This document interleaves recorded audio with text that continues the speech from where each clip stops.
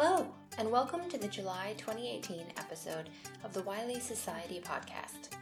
I'm Anna Ayler. Last month in Washington, D.C., we held our annual Wiley Society Executive Seminar. At the seminar, we heard from a wide variety of speakers with different perspectives on the future of research communication. In particular, we talked a lot about the role of research in government and policy, and how research communication will be funded and supported in the future.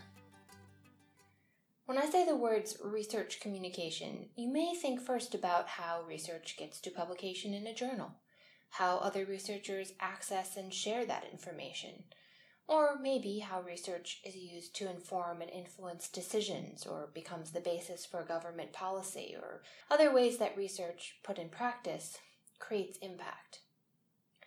You may not think of research communication as a form of international diplomacy, but in fact it is. And in our increasingly global world, science diplomacy, and diplomacy for science, more on that later, is more important than ever before. So we were especially delighted to have Lisa Brody, Director of the United States Office of Science and Technology Cooperation, join us to explain what her office does and how integral science is to advancing a government's goals, like making sure its citizens are healthy, secure, and have access to good jobs and safe consumer products. So what is science diplomacy? Let's listen in on Lisa's presentation at the Society Executive Seminar. So yes, in my office, research and research communication are at the core of what we do. Because we work internationally, we deal with research communications mainly as science diplomacy. We advance scientific goals with international partners and integrate scientific processes and results into policy decision-making. Which scientific goals we prioritize and how we communicate these priorities, as well as how we translate science into policy metrics or objectives, all hinge on good research and good research communication. In other words, we need all of you. Diplomacy is largely about building relationships. And my office does just that. We build relationships, and we facilitate the relationships of the U.S. interagency, and we try to do that for American universities as well. We facilitate that relationship between science and technology experts as well as science policymakers, decision makers, and we advance American access to facilities and partners around the world. Lisa's office and the work her staff does is dependent on having access to solid research. In other words, on a strong community of researchers producing high quality and relevant work. And societies are critical to supporting those communities. But it's not just about enabling American research. Now that I've outlined some of the ways in which we view science in our government domestically, we can move to the specifics of science diplomacy and how we look at science-based interactions around the world. Science diplomacy is a broad topic, so I have a couple of different frameworks that I'd like to discuss with you, as well as some examples. So the first way we look at this is sort of two sides of a coin. Science for diplomacy and diplomacy for science. Science diplomacy is a term you've probably heard of. We use it to talk about how we can use our international science relationships, our partners, to help us achieve our national goals. Diplomacy for science, on the other hand, acknowledges that America doesn't have the monopoly on ideas, talents, or resources. Cooperation with other countries is essential, especially in the sciences and in technology and, of course, in innovation. Because of this, the Department of State works to connect American scientists to international scientists in order to conduct the best possible science. Another way of conceptualizing science diplomacy in general is thinking about the role of science and technology in the 4 Ds: discovery, decision-making, development, and diplomacy. So to recap, there's science diplomacy, which is all about creating and strengthening international relationships to advance national research goals. And there's diplomacy for science, which is diplomacy working for the greater sum of our worldwide scientific knowledge. Lisa went on to explain the 4 Ds of diplomacy for science. Discovery means facilitating cooperation between scientists and facilities to ensure the best science. One example of how we facilitate discovery through international scientific cooperation is the APEC Science Prize for Innovation, Research, and Education, the ASPIRE Prize. ASPIRE recognizes young scientists who have demonstrated a commitment to excellence in scientific research and cross-border collaboration, which is key. We are so pleased that Wiley, actually, in partnership with Elsevier, sponsors this prize.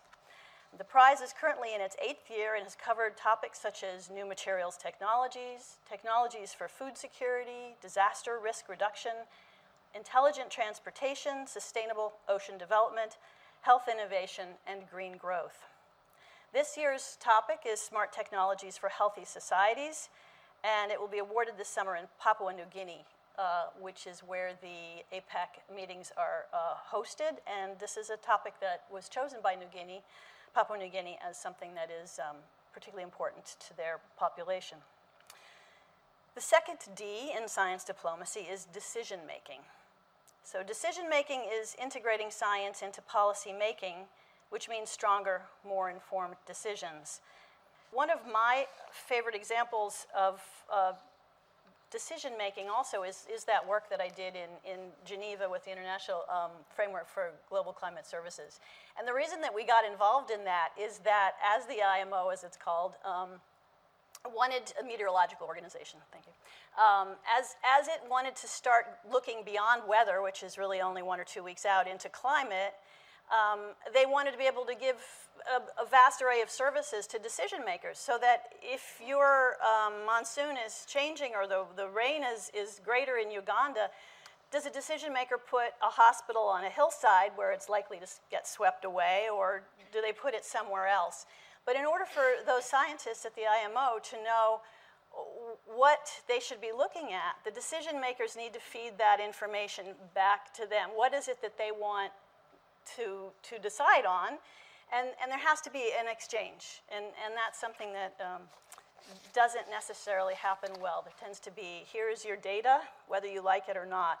And the decision makers don't know what to do with it. So the more that we can perfect that exchange of information and just the basic communication as to what is needed and how do we get that information, what should scientists be looking at, all the better. So, diplomacy for science discovery focuses on bringing scientists from different countries together to work on a common problem, taking advantage of the very best resources and facilities available wherever they are in the world. Decision-making, as the name suggests, is about bringing the best science to bear on important policy questions which impact many different countries. And the final two areas, development and diplomacy? Let's go back to Lisa. Development means connections and utilizing science to facilitate the development of solutions to the world's grand challenges. This is distinct from discovery because discovery is working together to develop scientific research and scientific outcomes. Development might be a solution that doesn't at first glance appear to be scientific, but solves a scientific problem or leverages scientific or technological resources in formulating the solution. And a good example of this is our work on Pandemic Influenza Preparedness Framework, or the PIP. One example is vaccines to combat diseases. To identify, test, and manufacture vaccines that can combat viruses such as influenza, you need samples of those viruses. And since the virus is always evolving, the flow of samples needs to be rapid, timely, and systematic. The flu virus is also notorious for its wide geographic distribution, so samples from a single country leave us with a partial picture. International cooperation in this case is not a nice-to-have aspect of flu vaccine development. It actually underpins the entire enterprise. We worked with the World Health Organization to develop something called the Pandemic Influenza Preparedness Framework. And in committing to PIP, countries committed to also share virus samples with a WHO-sponsored network of labs which support vaccine development. The flu virus vaccine manufacturers also made commitments to provide funding for WHO training and capacity building activities in those countries. And this is a very unique public-private partnership and a great example of how international cooperation can support scientific development. And then the final D is diplomacy, using scientific cooperation to improve international relations between countries, integrating traditional political and/or economic diplomacy into scientific diplomacy processes or outcomes to ensure success. Science diplomacy doesn't operate in a vacuum. It's often traditional diplomacy that needs to be integrated both into the process of cooperating on science and in the solutions or outcomes of that cooperation, even if on the surface that cooperation and those outcomes appear to be only based in science. And the State Department has several tools we use in our science diplomacy efforts. And they're mostly relationship-oriented. No surprise there, given that it's diplomacy. We have American Association for the Advancement of Science, AAAS, fellows. We also have a program with Science Envoys, where we have key American scientists who, in their own capacity, work with us to travel around the world and talk about science and their work. Right now we are about to start a cohort of envoys who are covering air quality, innovation, two aspects of public health, both Zika and the global health security agenda, and there's a fifth one as well, space commercialization and technology. In addition, we have Embassy Science Fellows. This is a great one. We asked the embassies to present a proposal as to how they would use a science expert in their embassy with their host community to further something like air quality or health or whatever. These proposals then are given to all of the technical agencies who are interested, and we often then can match a scientist from EPA to go work on air quality in New Delhi, things like that. So it's a great way of getting science into the embassies. So throughout all these science diplomacy efforts, communicating science and research are crucial. Being able to understand how science and how research fits into our larger government goals means that we're able to take science and leverage it to provide more secure and more prosperous lives for Americans and the people around the world. Lisa started out her talk by emphasizing the importance of high-quality, relevant research to the work that her department, the Office of Science and Technology Cooperation, does. Sometimes it's easy to get lost in the day-to-day and forget just what wide-ranging, critical impact research has in the world, even in the arena of international relations. Lisa is a representative of the U.S. government, of course, but she works with counterparts in many different countries around the world to develop relationships that promote science diplomacy and diplomacy for science. I personally find it rather inspiring that the research we publish together is so crucial to improving the lives of people in my home country and around the globe.